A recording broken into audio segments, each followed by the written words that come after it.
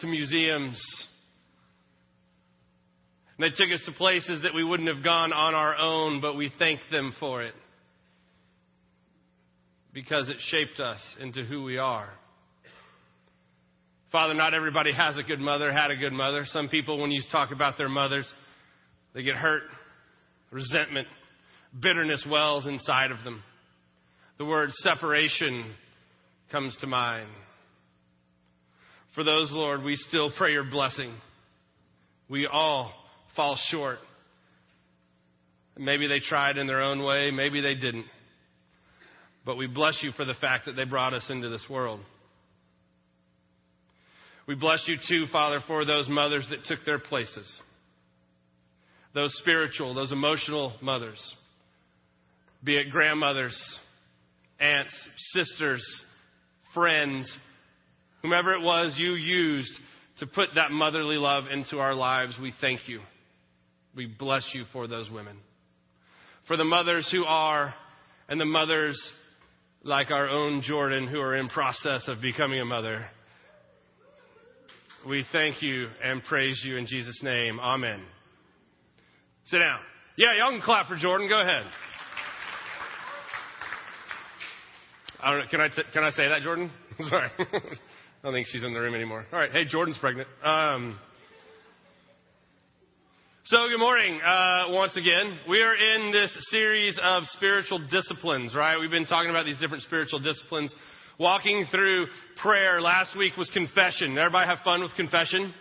Yay, let's confess about things. We're going to do it again until we get it right. We're going to keep confessing to each other. No, I'm just kidding. We're moving on.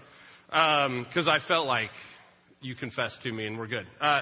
So we are today going to talk about the spiritual discipline of party. Kind of, right? Thank you for there's Stace, my girl. Spiritual discipline of fellowship. The importance of gathering together as community in a group. Has anybody been watching AD, The Bible Continues, that series on TV? Anybody been watching that?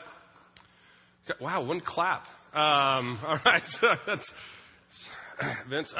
So yeah, not many of you, and I have been recording it, and I'm a little behind. So those of you who are, don't tell me what happens. No spoiler alerts for those of you that know what's going on. But I did start watching some of it. And I have issues with it, yes, both theological and just cinematography-wise, but that's neither here nor there. I applaud that they are trying to do something for the kingdom. And so I was watching, and I wanted to support it, and so I recorded it, I've been watching it. And the last episode that I saw was this great little episode in which Jesus died. Sorry, I hope I didn't spoil that for anybody who's going to watch it later. Jesus dies in this, and it's the in-between time when he is dead and they're waiting for the resurrection. They get to the resurrection in this episode, but it's during this in-between time where all the disciples gather together in the upper room, and they're all freaking out, right? I mean, they've just been through this horrific event. They have, grown to love and care for this man just desperately and deeply. And some of them have different experiences. Peter is with him at the trial, and then, goes through this whole denial thing.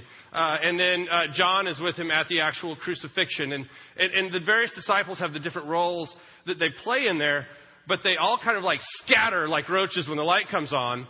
And then they come back together. And they're all coming back together in this upper room. And they're all kind of freaking out over what's going on. And they're debating, do we leave Jerusalem? Let's bolt right now. Some are saying, no, we got to stay 3 days. We know it, blah, blah, blah, and all this stuff. And Mary, the mother, is there, and she's like, he's coming back. She doesn't actually talk like that. That would be weird. But she's got that, like, authority with her. And, it's okay. It's great. What I love about this is the fact that they were doing what they knew to do. They were coming together. Because for the past 3 years, everything that they had been doing was done together. For 3 years, they had spent every moment together following this Jesus guy. They had dinner with him. They had slept. They had woken. They had traveled. Everything that they were doing, they did together as a group, as a community. And so when all the stuff goes wrong, they come back together. This is such an important part of the kingdom of God. The moment that our Savior is crucified, before he has conquered death, the very beginnings of what we are called to do happen. You come together as a community. Now this continues. If you know the story, I'm going to ruin it for you if you haven't caught up, so spoiler alert. What happens is Jesus comes back. They're all like, yay! And Jesus is like, I know! And let's go do stuff. And so 40 days they're like together and they do things and it's great and wonderful. And then comes the time where he's like, okay, this is getting old down here. I'm going to go to heaven and sit with Dad. I'll be back to get you, but I'm going. And then he does what I like to translate as the tag you're it moment of Christianity, in which he gives us the Great Commission. Go into the world, baptizing all nations, teaching them to obey, teaching them about my love. It's your turn. It's your turn to go into the world. So this is that moment where he turns it over to us. Now, what do the disciples do? They go. And they find themselves back in Jerusalem 40 days after Pentecost, 50 days after Pentecost.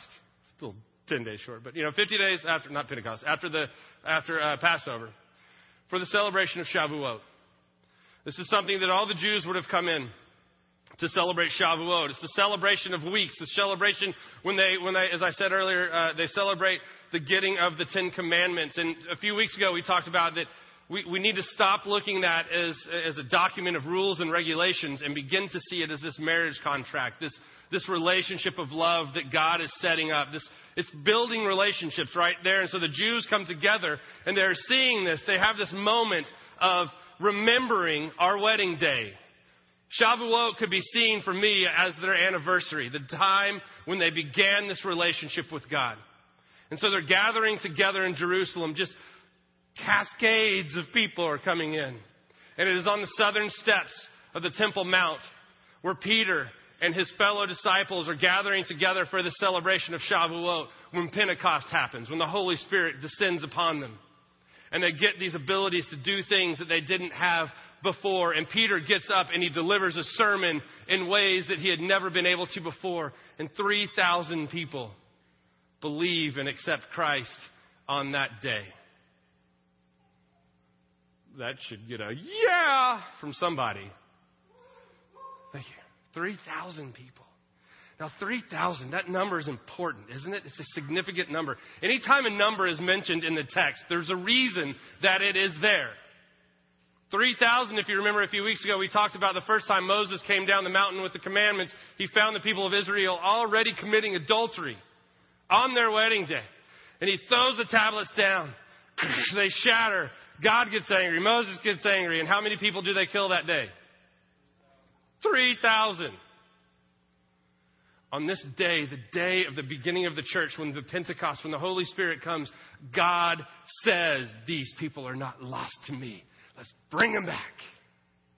3,000. It's huge. It's important. Pay attention to numbers in the text. 153 fish. Why is that the number of fish they pull out when they cast the net on the other side of the boat? Because that was the known number of species of fish at the time, and it included everyone, not just the Jews. God makes statements through numbers, all right? So, 3,000 people are added to the number on that day. What do they do next? If you know the scripture, they're on the southern steps. Peter just delivers apparently the best sermon ever, because I've never had 3,000 people come down. And 3,000 people are added to. What do they do next? Anybody? What? They eat. Come on. Nobody likes to eat in here? They go have brunch.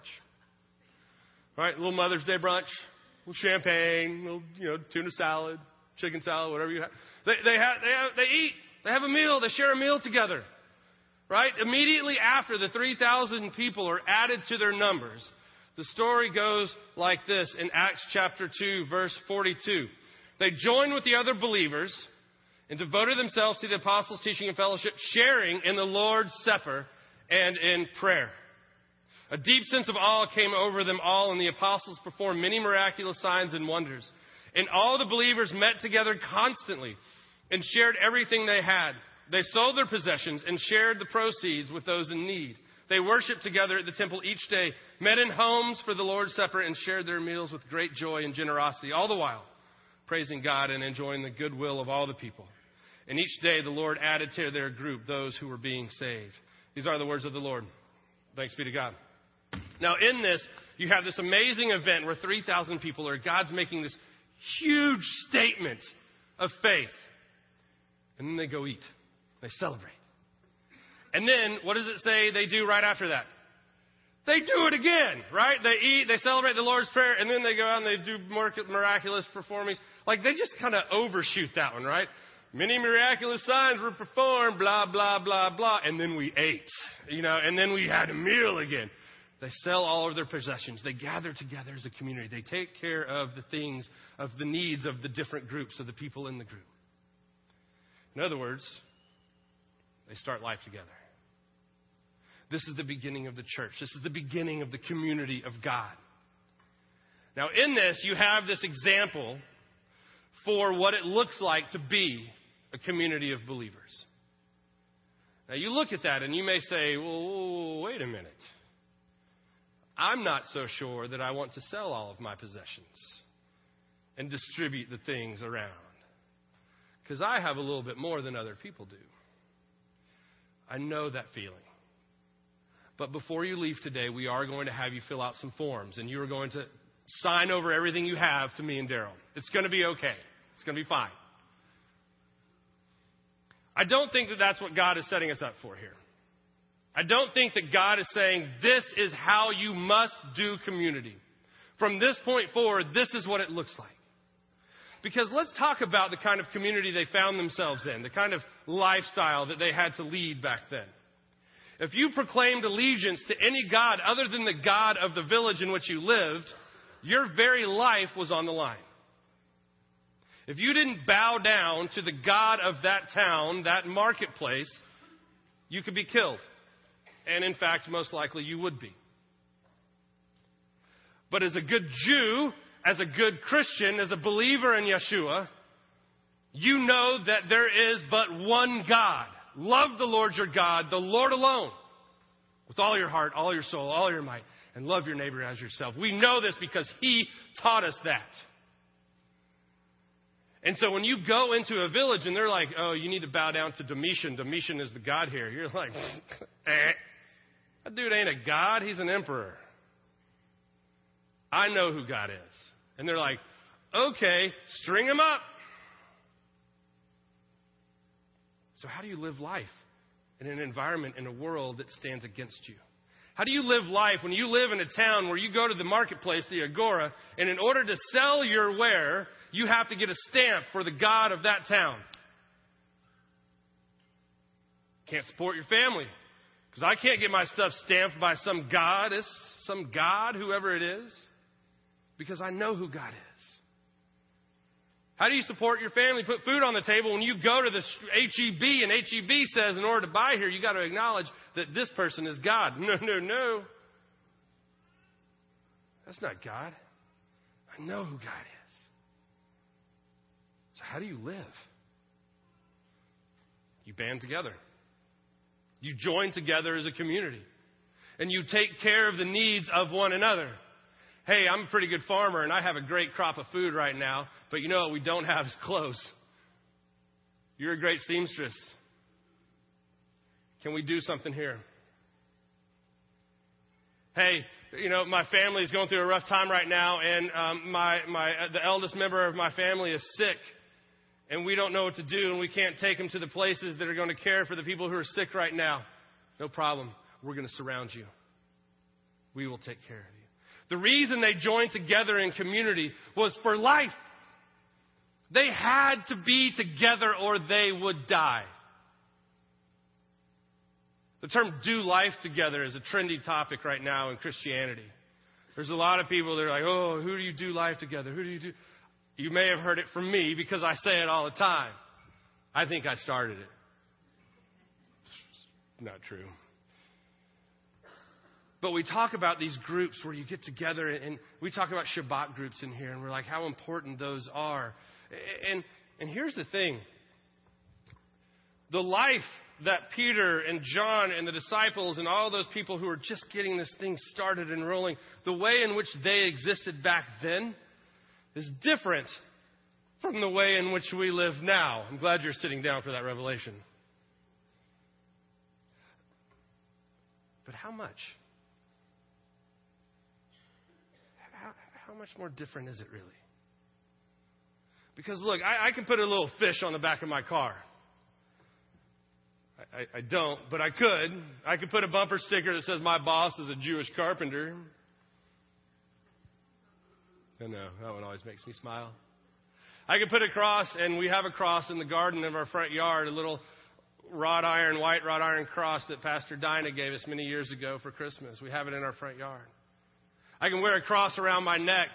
I could even put on a clerical collar and walk into any building in San Antonio and not be thrown out.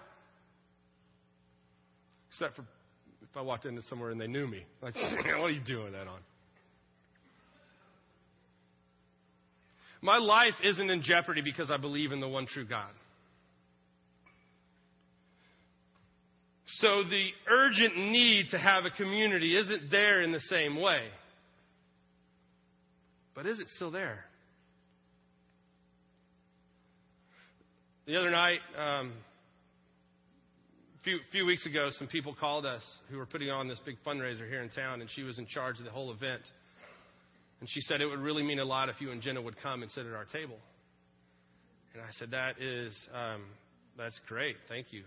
We'd love to do it. And she's like, there's going to be a dance floor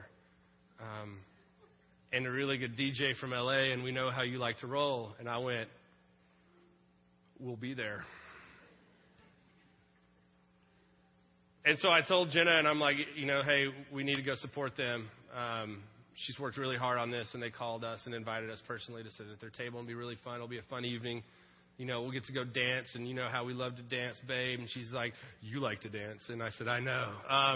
And this, you don't need to hear our conversations, but this is what happens. And so we start going to work on the babysitter thing, because babysitters are an interesting phenomena, I guess, of life, right? There are some really good babysitters that we know of, and then there are some people that you don't want anywhere near your children. And then there are some children that babysitters don't want to be anywhere near, right? They're like, this family calls up, would you babysit? Yeah, not for you. And so I don't know where we fall on that. I hope that we're not that family, but I do know that we have our own special challenges at the Crocker house. We have Grace. We have a 9-year-old little girl who still wears a diaper and doesn't talk and has tantrums like a 2-year-old little girl, but she's the strength of a 9-year-old little girl. We have our own challenges. And so we can't just get any babysitter to come over.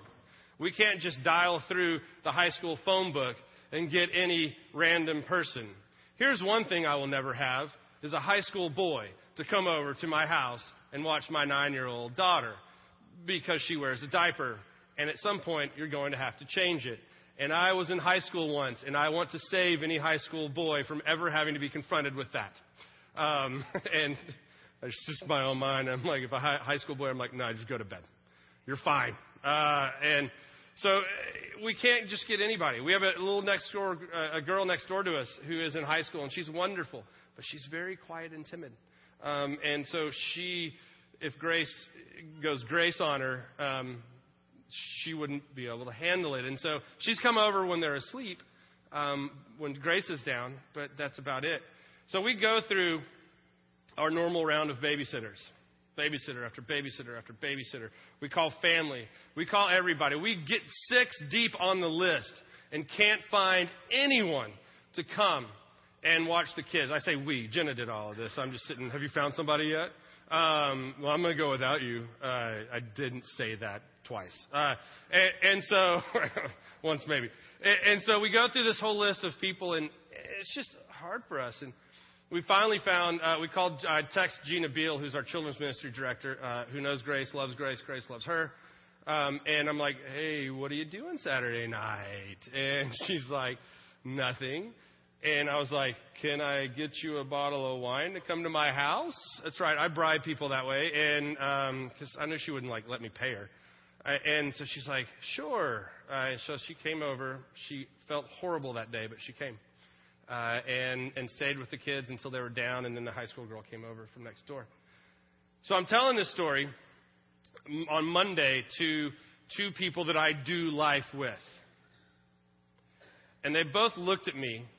We were at somewhere across the booth from one another, and they both verbally slapped me in the face. And they're like, "You didn't call either one of us. What is wrong with you?" I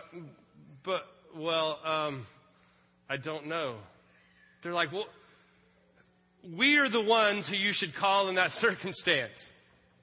Teach us, train us, give us everything we need to come over and to take care of your family, because that's what we're here for." I'm sorry. But see, that's it. It's because we couldn't live in this community. We couldn't do life in this community without them. On Friday nights, we gather together in these Shabbat groups, and we celebrate this Shabbat, the Sabbath deal. But what happens in our group is this, as we gather together, and this week was at the Smith's house. And there's two pictures that live at the Smith's house and only at the Smith's house. And they're Smith family pictures. One, they're on the shores of Lake Tahoe, and one, they're in New Mexico on a mountain skiing. Grace loves these pictures. The way she tells us about the Smiths is this. This is her name for the Smiths, because she thinks that they were going swimming at Lake Tahoe. And so it's the swimming picture. And so whenever she does this, I'm like, "Are you talking about the Smiths?" She's like, "Yep. She says yep really well. "Do you want the Smiths picture?" "Yep." And that's how she communicates. So we go over there, and immediately when we get there, she's gone. Looking for the pictures. Daryl has them in a strategically located place, waiting for the right moment. Grace comes in with this picture that she had pulled off of the wall, and it's a photograph that they had put onto canvas. And I don't know if you know anything about photographs on canvas, but you can stick your finger through them very easily. And I freak out. I'm like, "What? Grace, where did you get that?" Daryl's like, "It's cool. It's cool. I got this. I got this." And he goes over and he shepherds Grace around. And he brings out the picture and goes, "Wha-pa!" One of the pictures, and she freaks out, "Yeah!" and grabs it and runs off. It's like, her little crack pipe or something. She goes in the corner and stares at the picture. A little bit later, she comes up and she starts attacking Jenna, and she's starting to pull on Jenna. And here comes Stacy or Casey or Joel or Daryl or whomever comes up and goes, "Hey, come here, Grace. Let's go talk about this over here."